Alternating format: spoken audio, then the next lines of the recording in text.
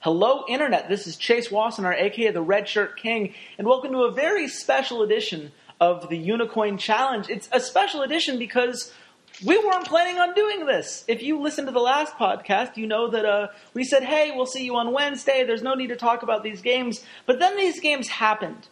And Walter and I were talking on Skype, and we decided we could not talk about these games. So I've brought back Walter Fedchuk for a bonus episode, if you will. Walter, how are you doing, man? I'm doing all right. It's I'm getting over my world's hangover here on Monday, getting kind of my sleep schedule back to normal, and kind of relaxing until we get back into it on Thursday. Yeah, you have to take those couple days to unwind and digest. I actually like that because the games were on Sunday, we could kind of take all of Sunday to watch it at our own pace, and then just take a night to kind of absorb everything we just saw. It's going to be a little bit different, I think, just from having to make all these quick analyses in the moment right after the games. We kind of get to reflect on it. And boy, was there a lot to reflect on. Mostly how terrible the Unicoin Challenge is going for me is what I've reflected on most in the last few hours. Because my bets, which all seemed great at the time, I felt really good about my bets. I had Flash Wolves and LGD, because really, what are the odds that Pain Gaming or TSM are going to win a game, right, guys? Right? And then you had AHQ versus Invictus. Well, Invictus just looks terrible, and I'm out on them, so that's going to go well.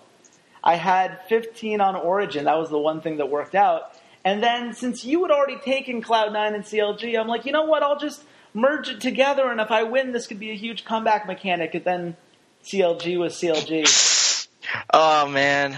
It was, I got greedy there. I regret that. But, yeah. You were at least smarter by not putting as many unicoins on this. Do you want to talk about your whole philosophy when you're making these bets? I mean, like I said, this first week I was going pretty low. Let me scroll back and see exactly what I put down. Or actually, I will just open up Unicorn's website. Yeah, I can tell you for you. You put 30 on LGD KT, which you've got to feel good that at least both of those lost.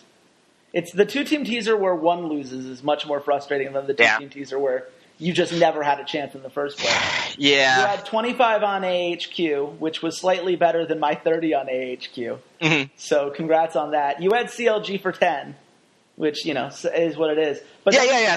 But you had Cloud9 for 10.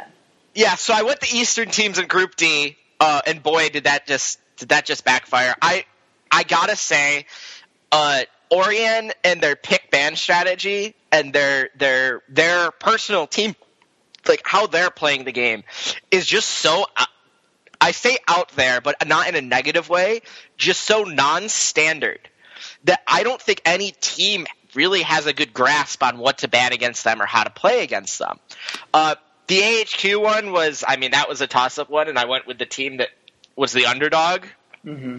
Cloud9, again, it was me just taking a gamble on an underdog, and that one paid off. And CLG, it was again underdog, but I was pretty sure that Ku was going to win that. In all honesty, I was still pretty sure about it, but just on the off chance that hey, it happens, it would have been a good bet. And for 10 minutes watching the Pain game, I was almost positive that I had put 5 on Pain, but then I remember that the odds just weren't good enough. Yeah, they weirdly underestimated the Flash Wolves in that game, but now it's not so weirdly underestimated because the Flash Wolves lost. That was the weirdest part of all the odds, I think, as we were going over it yesterday, is that teams that you thought would be heavy favorites weren't favored by all that much.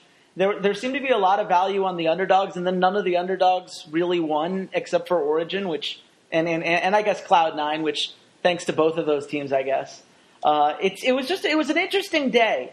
Somehow 3 underdogs won, and we lost most of our underdog bets, which is just kind of incredible when you think about it. But let's get into the actual games, because that's why we're really here. We had 6 games that I felt were all really worth talking about in a level of depth that we're not going to be able to do next week when we're having to focus on one group big at a time. Group. Yeah, so let's start with TSM versus LGD, and I guess the opening question I have to ask, Walter, has TSM pulled you back in?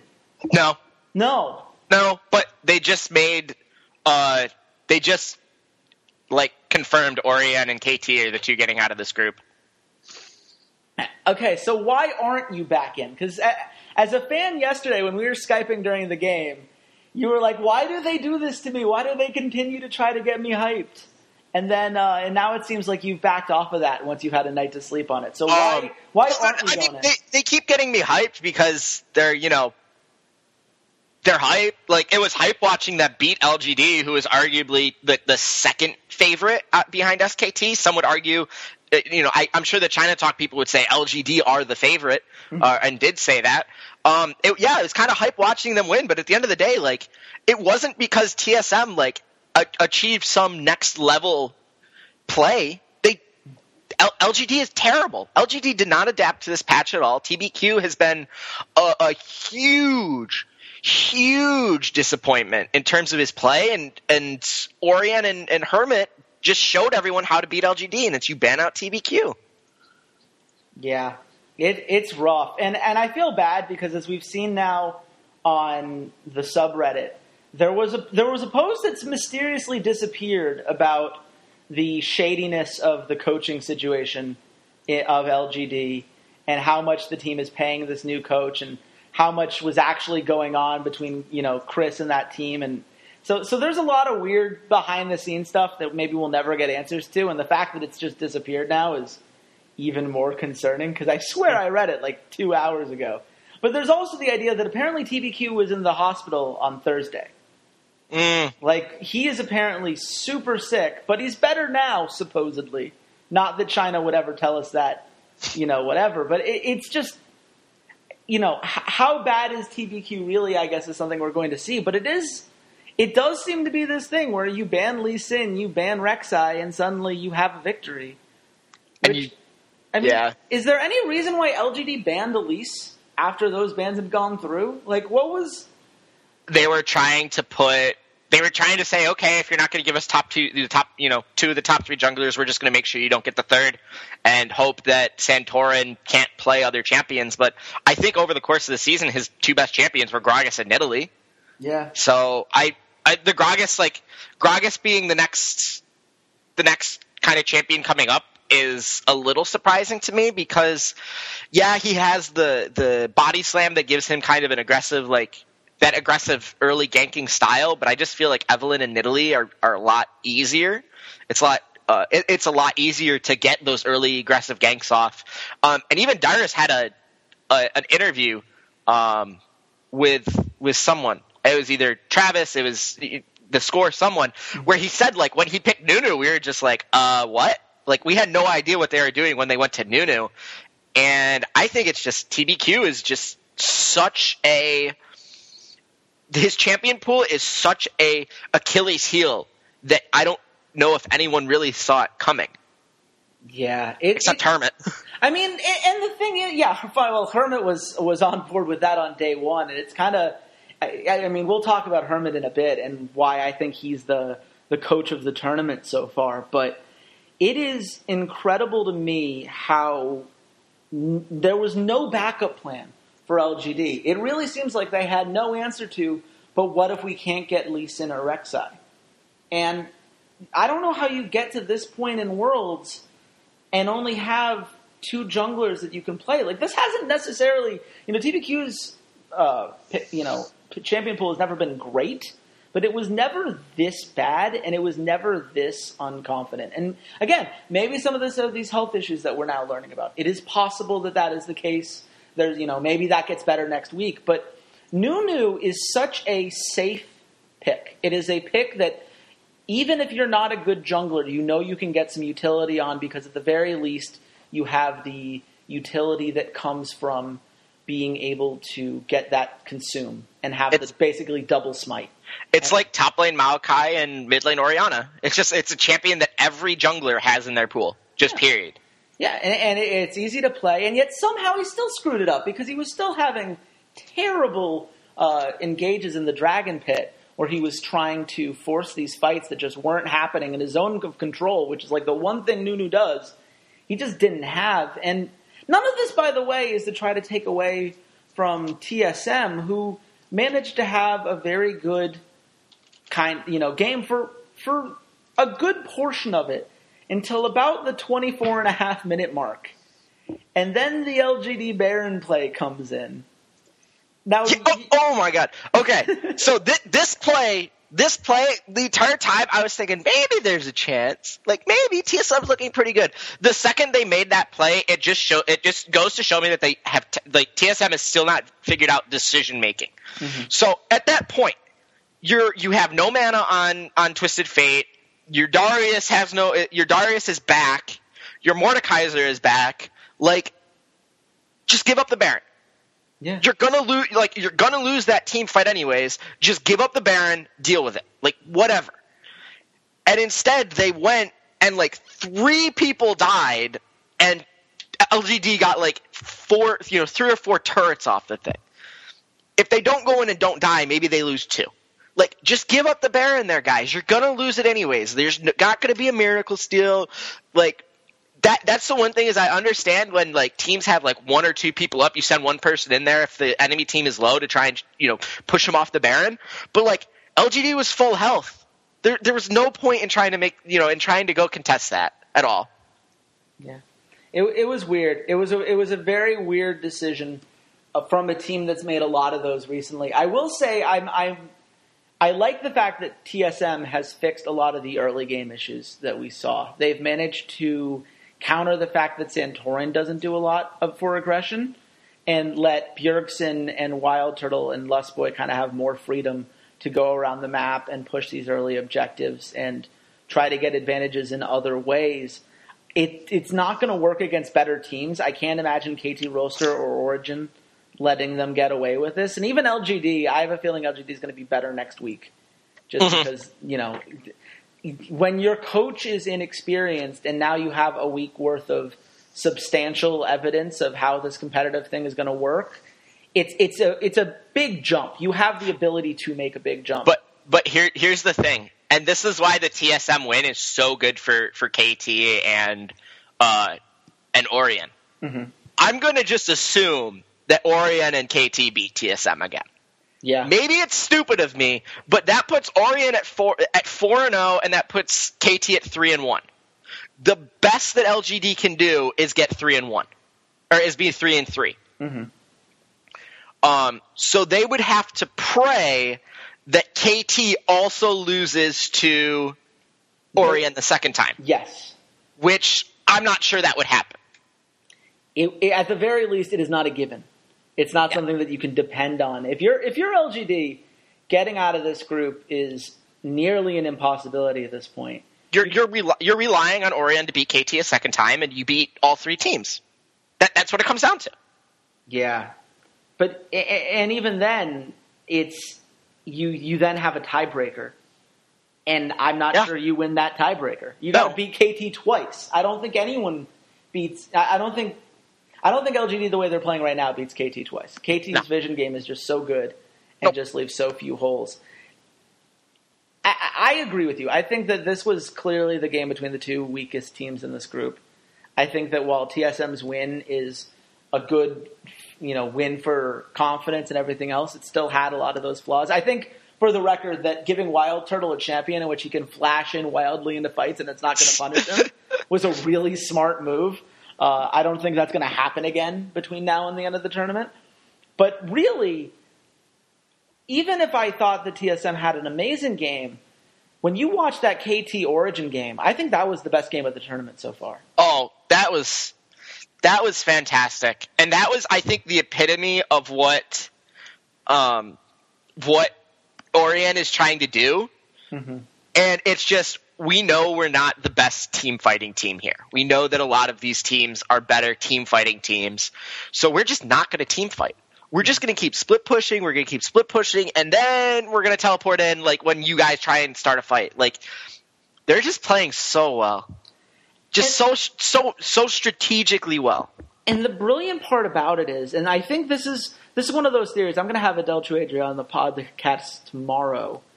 And I'm going to talk to him about his theories for this. But my big theory as to why China hasn't been doing very well and some Western teams have, it seems like there's a huge emphasis in this tournament on targeting your band specifically for your opponent. and targeting your play style specifically for your opponent. You know, when Origin played TSM, they bring out the Anivia pick. It's a full team fight comp. They just force these long engages, and they know that they're going to win because they know they're the better team fighting team, and they've built for that. When they play against LGD, it was preying upon TBQ. It was taking advantage of some of those predictable pathing things and using that to push their objectives. With KT Rolster, they said to themselves, man, this team's super good on vision, especially towards Dragon. But you know what they almost never ward early?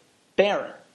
Let's just go for Baron. And it's not like it was a risk-free Baron. You know, a lot of people, it's kind of got this revisionist thing of like, oh man, KT could have never seen it coming. Even, it's such a brilliant, it carried a risk.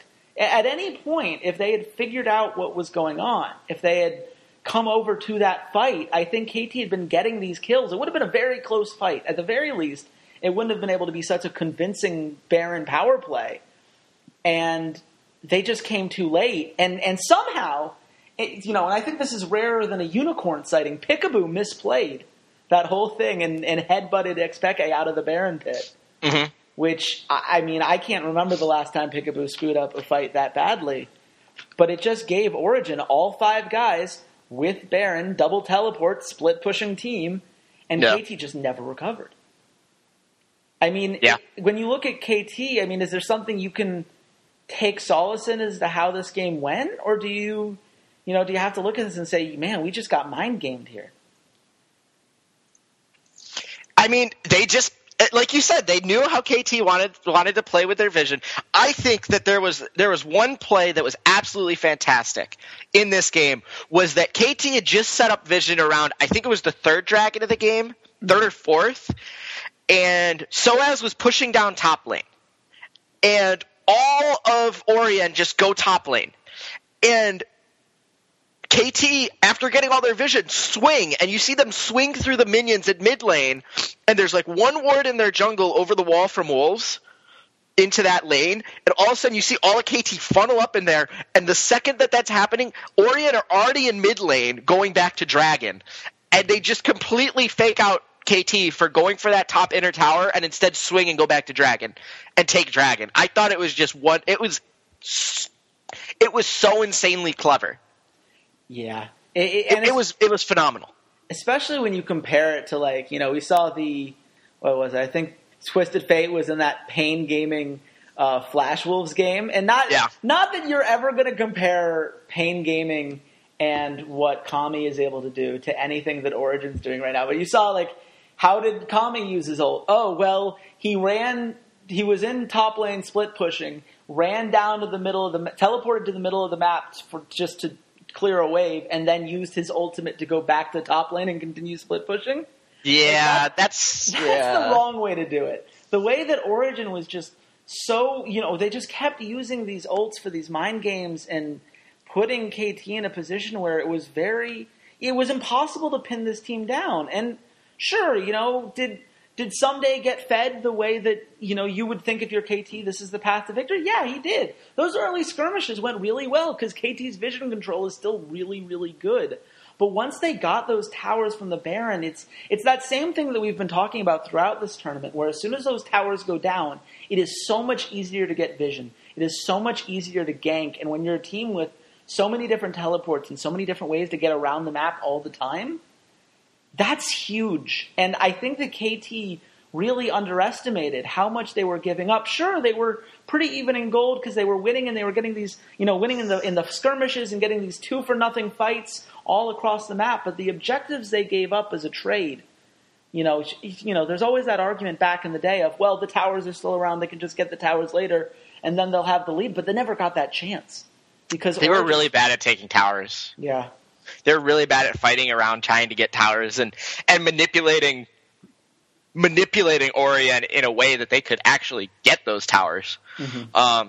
I think from this group, Orion and KT have asserted themselves as favorites now. As if we were saying before this weekend, your favorites to win were SKT, LGD, EDG, and IG. Mm-hmm. It was like those 4, and then KT was kind of like a distant 5th. Yeah. I think that now becomes SKT, EDG, Orion, and KT. I agree. And I know it's small sample size, it's 3 best of ones, but I don't know. Just the macro level play of KT and Orion just seems a step above everyone, including SKT and EDG. But I just think SKT and EDG, their level of competition hasn't been high enough for them really to care about like a high level macro. Yeah, and that's the thing. We'll have to see when these guys get out of groups. I really hope that we don't see any of these teams have to play each other in the quarterfinals, because it would be such a beautiful like Origin versus EDG and then SKT versus KT Rolster in the semis would just be so much fun. Well, I'm assuming one of them is going to accidentally get paired with the other, and it's going to be quite a shame. But it's one of those things where every one of those teams does something really well. KT Rolster plays the early game as brilliantly as anyone, and they've got this great top laner. They've got an amazing support. They have this incredible understanding of vision control and how to get these skirmishes deep in the enemy jungle and throw them off their game. You have EDG, who are just these brilliant team fighters. And we didn't really get to see it in their game against SKT because they got snowballed pretty early. Yeah. But in every other game, they've been so methodical in these fights, and just every little advantage, they just take it and they destroy their opponent and then move on. And SKT is SKT. I think Marin and Faker are just making a name for themselves and just racking up those ADAs. But then Origin, and this is why I like Origin so much. I mean, this has been 3 different Origin teams. They've played this game 3 different ways, and all of them worked because all of them were really good. And in a best-of-5 situation, this is what, again, we've been talking about how we liked Hermit before this tournament. Yeah. I'm fanboying at this point. Like, I am at that level of, I'm not ready to betray Roccat yet as my favorite team, but, like, there will always be a place for Origin in my heart after the way that they're just coming up with these game plans. And in a best-of-5 situation, I think that's a huge advantage. I think having a coach that understands all of these different combinations of champions and how they can all work within the same meta, depending on what the enemy is trying to do, and just counteract these things and trick teams into taking the things that you want them to take. I don't know. It just seems like he prepared Origin the best of any team's prep going into this tournament. Mm-hmm. They knew everything about the 3 teams they were going to play. And now you're going to give him a week for whoever their opponent is in the quarterfinals, where he can do nothing but prepare a 5-game strategy for them. I wouldn't want Origin. I would not want Origin in my in a best of 5. That's a scary team. Probably not. I mean, to be honest, like I said, how do you prepare against them? Like, who are you going to scrim against that's going to like prepare you for Orion?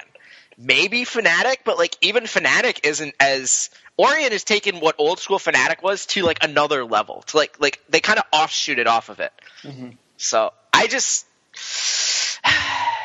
don't know. I think that they have an advantage in terms of they aren't playing like a very, very simple style that you can easily prepare for. Yeah, you can't pin them down, and I think that's huge. On the other hand, you can totally pin down AHQ, which is the next game we need to talk about. That AHQ Invictus game. This was another one of those games where I feel like the only winner was the audience when it was over. And I say that as an Invictus fan. But, by the way, look what happens when you ban Fizz. It's kind of incredible just how far Westdoor falls off, huh? I mean, it struck me. I mean, I want to hear where you came out of this game. But my biggest takeaway was just how lost AHQ looks when they're not able to dictate the pace of the game. Is that fair? Their wins have been them straight up saying this is what we want to do. Like, this is how we want to play. This is how you're going to play against us. And at the end of the day, they weren't able to do that with Invictus because Kakao was actually able to kind of play like Kakao. Yeah. He was actually able to be a little bit of a little bit aggressive. He was able to actually go and make some plays. And ZZ Tai had a field day with Ziv. Mm-hmm. Shen into Maokai is not like an easy kill lane, but man, he was throwing Ziv around. It was weird to see Ziv underperform as much as he did. I think a lot of that was how much, Invictus really made it a point to get ZZ Tide going in the early game. Yeah. Ziv was left entirely on his own, got zero help. They just kind of, in the LMS, it's been one of those things, I talked about this with Obscurica, but he was left on his own most of the time. He would handle these 1v2 fights, and he would handle it well because, it's the LMS.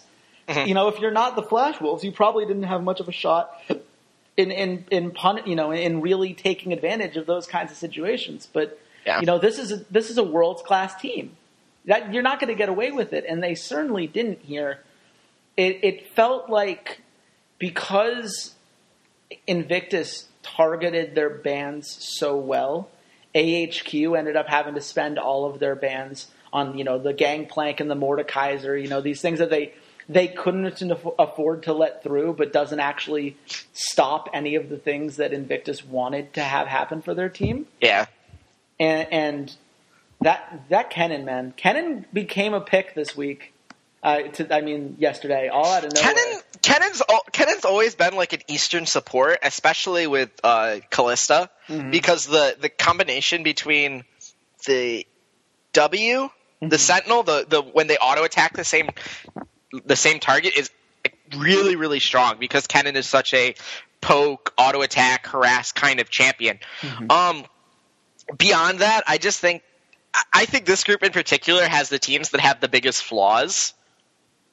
Yes. To exploit, and I think it shows in the fact that there's one team that's 3-0 and the other teams are 1-2. Yeah, and that team that's 3-0 is a team that we thought was going to go 0-6. Yeah, and we'll have to get to that in a second. IG won, yeah, but it was because they focused so hard on IG and Kid and Kitties and making sure they had a good game, and I just think that On and Albus were underperforming. Well, they underperformed this game. That's the thing about Albus is that, he was a former jungler, right? So he's not a great laner. That's not his skill set. His skill set is in ganking and creating plays in those kinds of ways. And he's not able to do that if he's stuck in lane. And I understand the theory, right? You say, well, Kitties is really bad. You can throw Kid off. Just keep Albus in lane. We should be able to win that 2v2 because it's a much easier 2v2 to win. But you couldn't win that 2v2 because it requires AHQ to play in a style that's so not them. Yeah. It's so... It just showed to me a lack of understanding in their team composition, kind of in the same way that their first game against Fnatic... it's not against Fnatic, against Cloud9 was the same thing. It was this idea of, we have these pieces, but we're not really sure how they fit, and if things don't go perfectly, it's not going to work. And yet, incredibly, Invictus still almost screwed up this whole thing with one of the worst Baron throws I've ever seen in my life. Yeah. I don't know. I'm not really again, LMS has not shown me anything that makes me want to be oh yeah, they're a really, really good fifth power region. I'm sorry, Obscura, I'm sorry to you, I'm sorry to everyone who watches LMS. But this is the one time a year that I really am exposed to the LMS. Mm-hmm. And if this is your top two teams and how inconsistent they are on the professional stage, they've had one, each team has had one good day and the other 2 days have been awful. They've just played awful. It's been weird. And I like the LMS. I watch as much LMS as I can. It is definitely the region I watch the least over the course of the year. On the one hand, I don't want to try to make any excuses. I don't think this is a Taipei Assassin situation where the clearly better team is just underperforming like crazy. I don't think this was AHQ underperforming. I think the problem with the LMS as a region that has always really been the case, and we forgot about it for a little bit just because Season 2 surprised all of us, but they're only playing teams within their own region. Mechanically, they're great because they all play Korean solo queue, and they're all challenger tier solo queue players. Westor was the number one on the Korean ladder for quite a while. These guys are really, really good individually. But as a team, they get away with things in their league that you can't get away with here. Exactly. AHQ had this crazy ganking style that allowed them to roam around the map all the time, but you just can't play that way every game against world-class opponents. Now, do you necessarily blame them for playing that way when it was working so well for them in the LMS? I don't know. I think it comes back to that whole sandbagging conversation we had on the last podcast, where it's, do you play the things that work, or do you play the things where you can learn more on a world's level and kind of figure some stuff out about how compositions come together and hope that the information you get, even if you lose, is worth that loss and worth that risk? And in the LMS, they played to their comfort level, and it's coming back to haunt them right now. Mm-hmm. But I would say, the one thing that I would say is I don't think that AHQ is playing any worse than anyone else in Group B. Like, when I think about losing power region status, like the idea that, they don't deserve the 2 spots that they got, I'd have to say that they were, particularly outclassed by the other teams in their region. I don't think Fnatic's any more consistent than AHQ is right now. I don't think Invictus is any more consistent than AHQ is right now. Every single one of those teams had one good day. And Invictus's good day wasn't even that good of a day. They still almost blew it on the Baron. So, I think that as a power region, they're fine. It's just never going to be a top-tier team, one of these big 4, kind of teams that we can see going far in the playoffs, until they figure out how to make up for the fact that the bottom of their region is just still really not good. And getting out of the same problem as NA. Yes, it's exactly the NA problem. Except apparently when Cloud9 is a thing, because Cloud9 is a thing, and that I guess gives us the perfect segue. Cloud9 just never give up, man. When you watch this game, you had the same reaction that I did when I was watching live. Which is that, we watched this game on recording because we decided to finally give ourselves a day of sleep yesterday. And we both said, how in the world does Cloud9 win this game? Fnatic is so far ahead. Come on in, Jay, and welcome to the Jay. Come on and slay, and welcome. Who would have guessed that the first pentakill of the entire World Championship would belong to Balls? I guess it's no longer the most vulnerable part of all our bodies, huh? Is that what that means? Have we? He's the most vulnerable part of Cloud9. I am joking. Incredible. I don't. It's funny to me that Balls is getting so much credit for this pentakill when it's just the stereotypical Darius gets all the executes play because everyone just tries to fight right on top of him for reasons I'll never understand. The best part was watching the video, like at the end of the day, mm-hmm. that was the play of the day, and listening to the team be like, wow, you got a pentakill. Oh, even he's like, oh shit. Like, yeah, well, that's why they turned to each other. We're like laughing at the end of the game, like that happened. Like, whoa. and then High's like, end. High and Lemon are both like, end the game. Let's just get this thing over with. My favorite part was Balls in the interview saying that this group was easier than Diamond 2 in Korea. I thought that was a great. It's good when you can laugh at yourself for these kinds of things. But I mean, I guess at the end of the day, like, does this feel like a Cloud9 victory to you when you look over the tape and you look at none of these have felt like Cloud9? No, Cloud9 is doing the same thing Orion has been doing. Is they're just exploiting weaknesses in the other team and the other 3 teams, and the other 3 teams' weakness is their inability to win games against Cloud9. It really is this weird kind of situation, right? Because why did they beat AHQ? Well, AHQ went all in on this weird comp, and oh, by the way, Sneaky can kill on an Albus if they're stuck in a traditional 2v2 lane over and over again. Well, how did they beat Invictus? Well, Kid and Kitties aren't particularly good, so you kind of do the same thing. And then why do you beat Fnatic? Well, Fnatic will throw 2 Barons, I guess. Just count. You can count on that repeatedly, you know. And the funny thing is that Cloud9 is going to get out of this group. They are. They're almost guaranteed at this point, right? Because these teams are all 1 and 2. They all have to play each other. So let's say in some theoretical world, one of these teams goes 3-0. That only puts them at 4-2. Yeah. That would put another team at 3-3 and another team at 2-4 if all of them beat Cloud9. And Cloud9 went to 3-3. Cloud9 needs 1 game. Cloud9 wins 1 game and they make it out of groups. Yeah, and they have 4 chances to do it because they're guaranteed a tiebreaker, worst case scenario. Oh, yeah.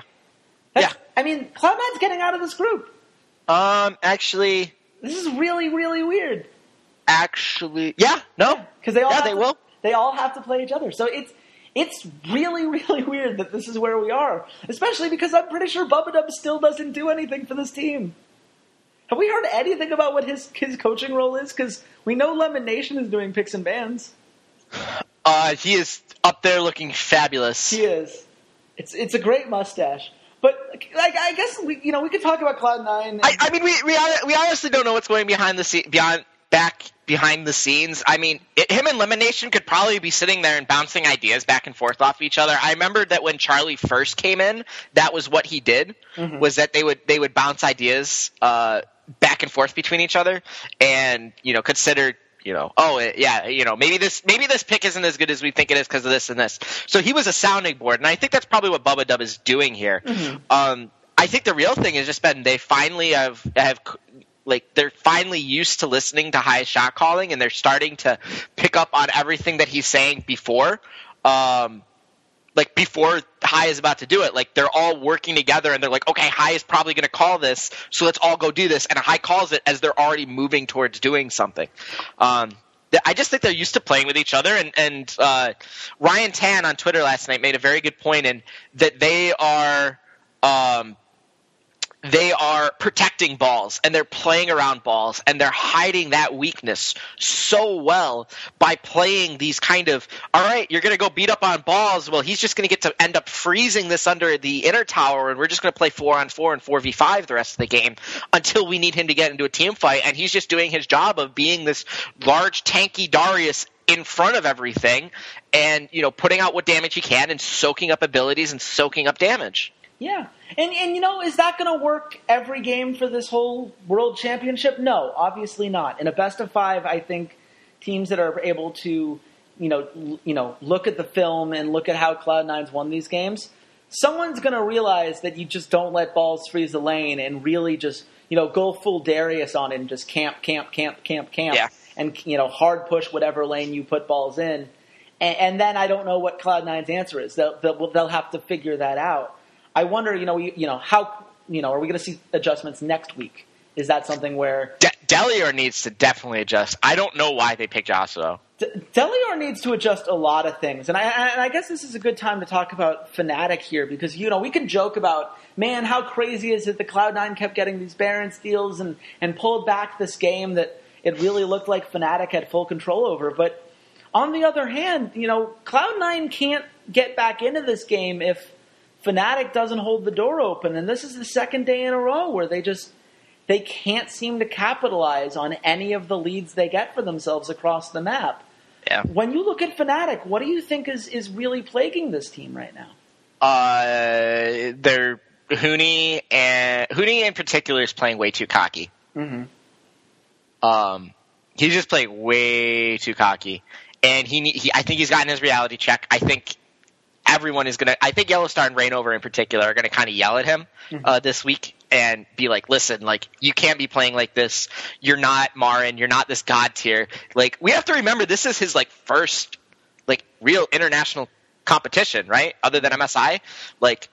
He was playing completely different. They were playing a completely different style then.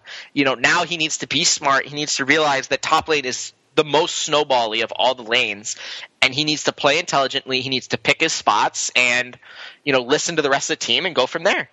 Yeah, and that's one of those things that people forget how much the meta has changed since Huni had that, 1v2 turnaround on the Faker gank against SKT. This is a different kind of champion and a different kind of game that Huni's having to play in all these things. And Yasuo that's not the answer to the Huni's kind of playstyle. You're encouraging all these dashes and this really aggressive in your face playstyle, and meanwhile, how many ranged abilities was he really able to block with his win wall? I mean, you've got the Tristana stuff. That's cool. I guess you block the Morgana Q, but the soldiers can just move around it.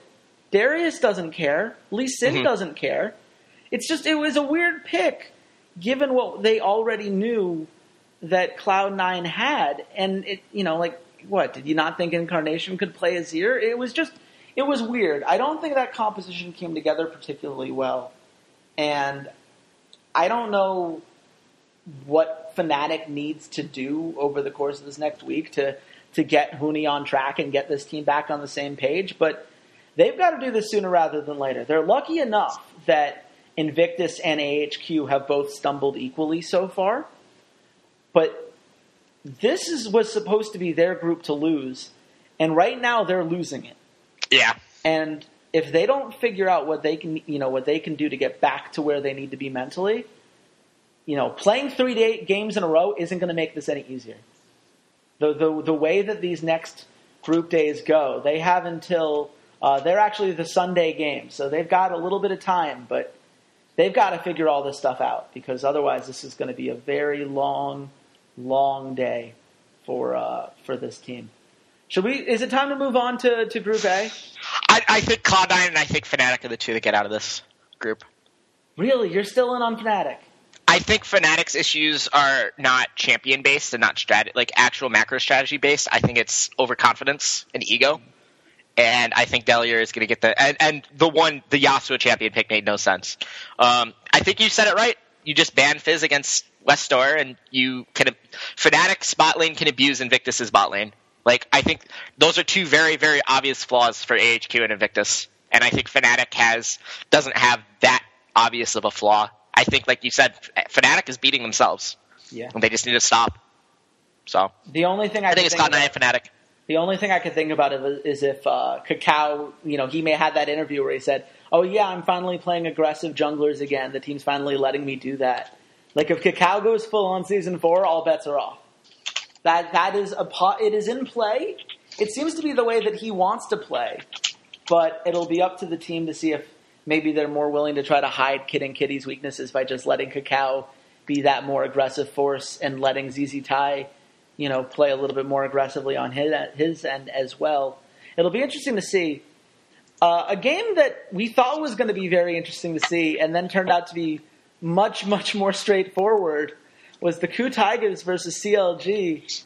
Everyone had proclaimed the death of the KOO Tigers after that Flash Wolves victory, but that turned out to be a mistake. When you watched this game, what stood out to you as the thing that really pushed this game so thoroughly in favor of KOO?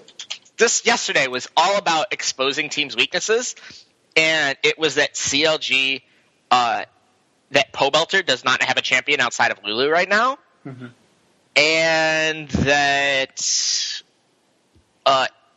Aphromoo is still prone to making some over-aggressive and very egregious mistakes outside of laning. That I really didn't understand the Blitzcrank pickup much at all. It was weird.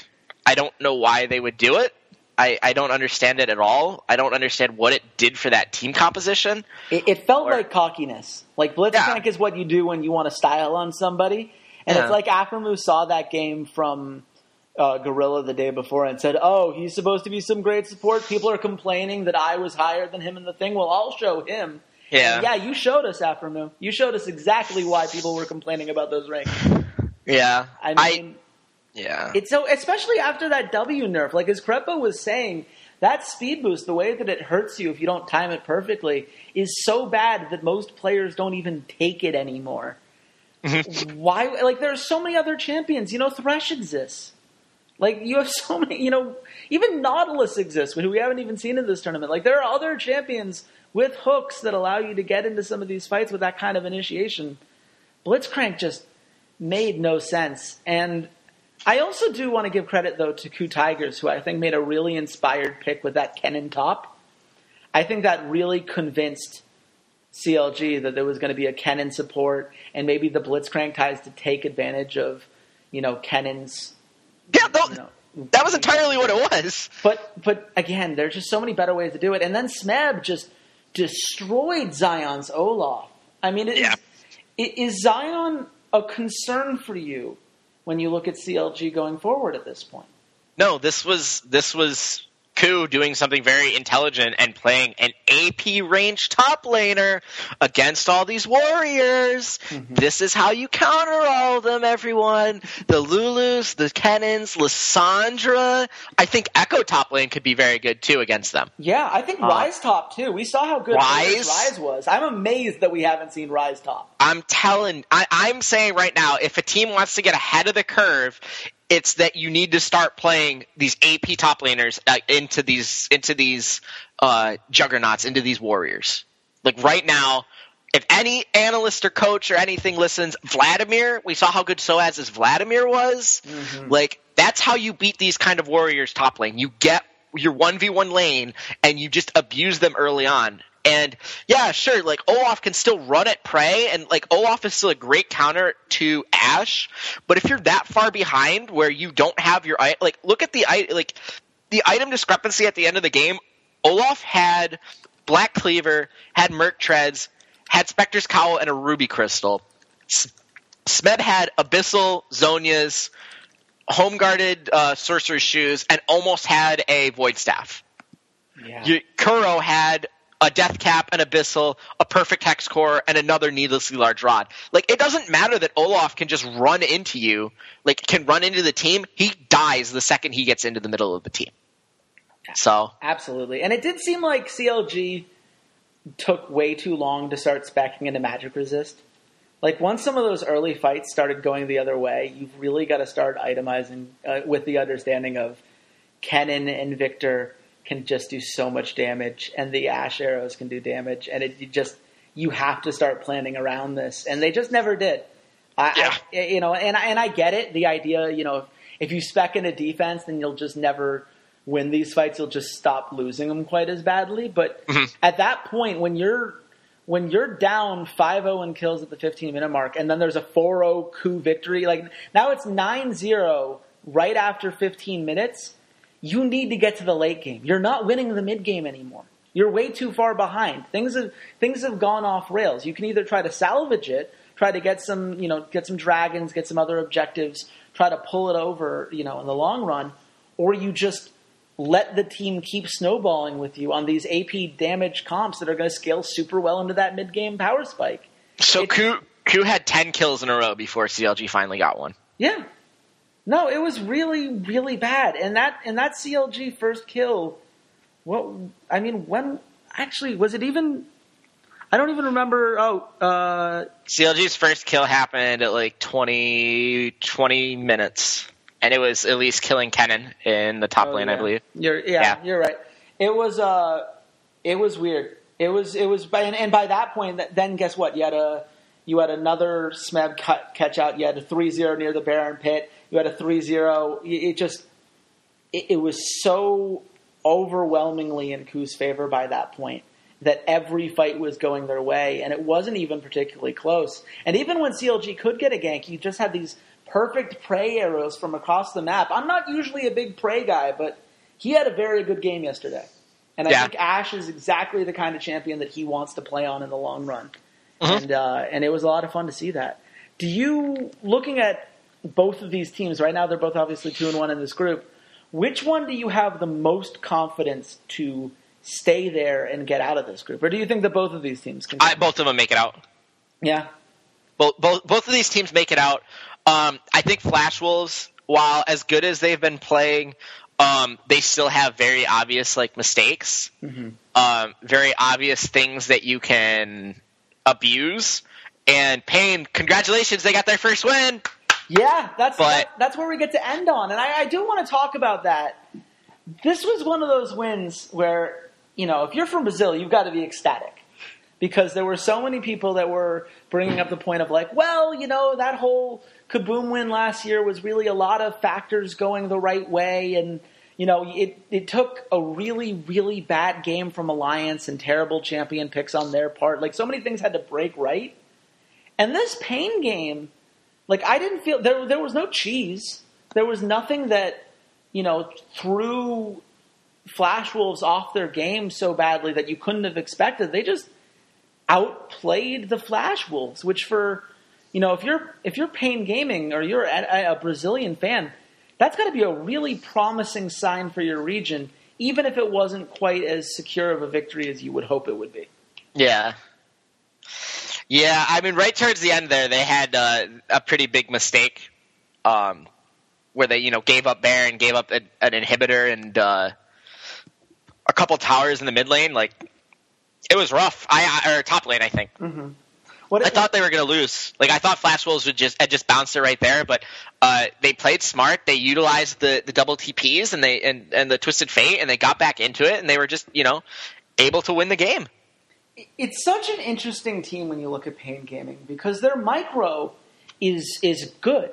This is a team, we've seen Mylon duel some of these high-quality top laners. He's had some very good matchups. BRTT can hold his own against all but, maybe double lift in this particular group. We saw, Kami, you made the joke about Brazilian Faker. The casters are making the Brazilian Faker comments. Like, he's looked good. He's obviously not Faker, but he is good, and it's kind of fun to watch him continuously pull off more plays than I think a lot of people expected from him. But then you just look at how poorly they played the macro game and how many turrets they gave up unnecessarily. And Mylon going for that 5-man Gnar ult with nobody next to him, nobody around, no way to close in. It was really just like, I want to look really cool on the stream. I don't think he thought his team was gonna start Baron. Like, I think he honestly thought his team was gonna follow up. They were gonna get a couple kills, and then they were gonna do Baron. Well, it's not like he could have turned and asked him. Like, how are you that off on your communication? He's probably saying go, go, go, go, go, go, go, go, go, and everyone else is not listening to him. Someone pinged Baron, and they started doing Baron. Like, which was just an amazingly terrible call, given how much health that Baron had. Like, there was no way they were going to rush it down in the time that Mylon could take to distract those guys. They didn't have enough power in their composition. But it was just one of those things where, the criticism we heard about Pain going into this tournament was, man, they're terrible at playing the map. These victories took forever, with the exception of that best of 5 victory that they did in 3 games, I should say, against Chaos Latin. They weren't winning games before the 40-something minute mark. Yeah. And now you see why. Even when they're mechanically better, when their team composition is working better, they can't pull this off. On the other hand, you look at Flash Wolves, and I kind of feel the same way about this Flash Wolves composition as I did about AHQ's composition against Cloud9 in day one. Like, what was this team trying to do? Like, they're not really a poke composition. It was a pick. It's a pick comp. I mean, but it's not like... It was an awkward pick comp, but it was a pick comp. It's a really awkward pick comp. I think the only really awkward thing about it is the Rek'Sai, but and I'm not sure. Didn't have Elise. Yeah, the Elise was banned. I mean, guess you would think like a Lee Sin kick or something would have been more valuable there. Listen, I'm really surprised that Evelynn isn't being played. Yeah, isn't that kind of weird? I'm really surprised that that's not because she just fits. Like, back when it was Lee Sin and Elise last year, Evelynn was the third choice. Mm-hmm. Like, if you didn't get the first two, you went to Evelynn or Rek'Sai. Now it's you're going to Gragas. I don't see why they aren't going to the Evelynn. I just don't understand it. Someone is it board control? I don't know. I guess there's some movement away from the Runeglaive as a general rule, thanks to the buff to the warrior enhancement. But it's not like you wouldn't think 5 AD would make Evelynn worthless, right? Like, compared to where these things are, and it's not like Gragas or Rek'Sai are taking the warrior enchantment, so Evelynn's no less of a counter to them than was already the case. It's weird, and I do think people have brought up on the subreddit how many unique champions are being played right now. I think it's fantastic. It is so much fun, man. I will say this: we don't usually get to just talk about how much we are enjoying a particular meta, and I know there were a lot of people. I know Wildhawk in particular on Twitter was very critical of where the meta was going and how that was going to affect Worlds. But this is just so much fun because there's so many different combinations, all of which happen to be viable in interesting ways when you counter with the right kind of champions. And it's I think that jungle is the one space where there's still a lot of room left for innovation. I think we've seen the same 4 or 5 guys. We've seen 4. Rek'Sai, Gragas, Lee Sin, and Elise. Yeah. And then the one like Nunu game. Yeah, there was the Nunu game. There was an Italy game. Like, was there really? There was. I don't remember there being an Italy game, and it was really not great. I'm going to go double check Oracle's Elixir real quick. I'm going to look up. Because Oracle's Elixir is that awesome site that has our good friend Tim Sevenhuisen, who I've podcasted with multiple times. Yes. And who has all sorts of wonderful stats that you should totally be going to check out. So in order of number of games played, Elise has played 15 times out of 16 games? Mm-hmm. I think. I don't know. Well, no, more than 16. Way more than 16. Yeah, I was going to say. So that's 3. Okay, I don't even want to do the math, but a lot of games. 24. Okay, so 15 out of 24. Next is Rek'Sai in 11. Then Gragas in 9. Lee Sin in 5. Skarnar in 2. And then Jarvan, Nidalee, Nunu, Olaf, Rengar, and Vi each have been played once. Yeah. So 1, 2, 3. 11 total champions. Yeah. In the jungle. And I think that a lot of those... And not one Evelynn. Yeah. Like I don't think we're going to see another Rengar. I think we could all agree that didn't work out very well. I think other than Clearlove, I can't imagine anyone playing Nunu. And I would only play Clearlove on... I would only like Clearlove's Nunu because Clearlove's the best Nunu player in the world. It's not particularly close. So troll. It's so troll, but he's so good at it. And I will say that there's this kind of... I guess the one thing that would lead me away from Nunu right now is that counter jungling is a thing no matter what champion you're on right now. It's one of the things I found interesting. Like a lot of these jungle starts, you start in the enemy jungle so you can take as many different buffs as you can and then rotate down to fast push those towers. So I don't know how much you need particular counter jungling experts because that's already something that is naturally happening based on the early game playstyle. Right. Which that said, I'm still waiting for someone to say, oh, well, the enemy team's probably going to be here at this time, so let's just gank and kill them and get that early, kind of like a delayed level 1 or level 2 team fight. Like, that's something that I think could be exploited because some teams just completely off guard. They only have 2 guys in the area. You might lose more than it's worth. I'm not sure, but there's got to be a way to do it. If you have like a really good dueling jungler. I don't know. I'm theory crafting now, and that's really not my strong suit when it comes to League of Legends analysis. So, I guess I'll say this, Walter. If there's one thing you really want to see next week, not talking about any, individual teams, because we'll break down all these groups before the games next week. But is there if there was any one thing that you can make sure happens, what would it be?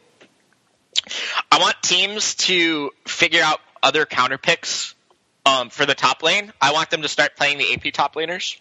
Mm-hmm. I think that is a very, the meta has been very secular. It goes in a circle. Mm-hmm. And you can identify where certain things happen. And this just seems like one of those flows in the circle that, it's either going to go to everyone's just going to start playing just super late game tanks like Mundo. And we're going to see Mundo and Maokai come back, and they're just going to try and be really safe and just farm up and kind of let these juggernauts fall off. But the problem with that is there won't be any patch changes. Mm-hmm. So I don't think that's the case. Or you go to the other thing, which is playing AP top laners to kind of bite them in the butt, like to counter them. Yeah. Not bite them, counter them. To counter them in the top lane because they have the range. Like the only one of these kind of juggernaut top laners that's been played a lot is Gnar, and he's the only one with range. But you can still exploit that. Like the second he goes into his Mega Gnar, you just abuse him. So I think the play style that Orion is playing in is like really conducive to that kind of exploiting the juggernauts, playing these kind of AP top laners and go after teams that way. Because top lane is the snowball. That's where if you want to win a game, you have to win it in the top lane. Yeah, no, I agree with you for sure. I'd love to see some more stuff there. I want to see what happens when Gnar is banned and Darius is locked in and they're like, crap, we can't go with the super safe Gnar choice. Which I think there will be more Gnar bans next week for that very reason. I think a lot of people are realizing how good Gnar is in that particular kind of Darius matchup especially. And And maybe we'll see more bands in that direction to try to open that up a bit. And within those openings comes the ability to create some more interesting stuff. I want to see whether we stick to this hyper carry, AD carry meta, or if there's room for someone like a Twitch. Twitch got buffs right before Worlds. Nope. We were talking about how good he could be in the right kind of skirmish situation. I want to see if anyone like an AHQ could make use of him. It's not about, they aren't playing these particular champions because they want these late. It's not that they're going for late game hyper carries. It's siege engines. Right. That's how they're playing them. Like other than like Kalista and like Vayne and the like, but they're playing the Jinxes and the Tristanas, and I will go back to Oracle's Elixir to see the exact 80 carries. Mm-hmm. 10 games of Kalista, 11 of Tristana, 9 of Sivir. Where's Jinx? Only 4 games on Jinx. So I think Jinx will probably see an uptick in games, but it's not really. They aren't really going late game hyper carries. They're going like siege engines and team fight. Right. So Sivir and Kalista are all about team fighting because you have AoE kind of auto attacks with when you go Rudons on Kalista and when you use the Ricochet, and they have team fight centric ultimates in the Sivir ultimate, the On the Hunt and the Kalista catapult thing. I don't know what it's called, but the catapult essentially. So I think we'll probably still stay with those, but we'll probably see Jinx be played a little bit more. That's fair. And Kog'Maw. I was really excited when I saw the Twitch bots coming in, especially for Imp, just because he's so good at making a lot of good use of that champion. I would not mind seeing a Twitch game and seeing if maybe you can allow those skirmishes and some of those, to win some 2v2 lanes in a way that makes up for the fact maybe you don't have the siege potential quite as much, but maybe you can get more out of it if you're already going to lose that siege battle anyway. I don't know. It'll be interesting to see exactly what changes come to the forefront. But I do know that given how many different champions we've seen, I expect to see a lot of changes coming next week. And this is going to be another one of those examples I think of, going into this tournament, we thought we had all these large sample sizes that gave us all this info about, where these groups were going to go. And now we're realizing that, none of that really mattered. And next week, maybe these 3 games that we saw won't matter as much. Who knows if this world's anything is possible. But Walter, before we head out, I guess we should probably let people know where they can find us if they want to talk to us. Where can they find you on Twitter? I'm at C80s_LOL. And I am at RedShirtKing. We love talking to you guys. Sorry we couldn't live tweet yesterday, but as we said, we took the one day to sleep so we could really restore ourselves and go do this podcast to make it up for you guys. But we will be back on Wednesday because we have to preview the Group A matches. We haven't quite decided how we're going to handle the gambling for that, whether we're going to do our Unicoin bets all at the beginning of the day or if we're going to try to adjust a little bit more as the games go live. I got to talk with the people at Unicorn about that because I don't know how much they really adjust on a game-to-game basis and those kind of things. Yeah. But we'll figure that out, and we'll see if I can make up that terrible 225 Unicoin deficit I'm in right now. Oh, feels so good, mate. Feels so good. Oh man. Well, and I don't even have the Guess the Lines title right now because we're tied 3-3. Next week's got to be a big week for me. Hopefully you guys will tune in to see if I can bring it back. And until then, goodbye, Internet.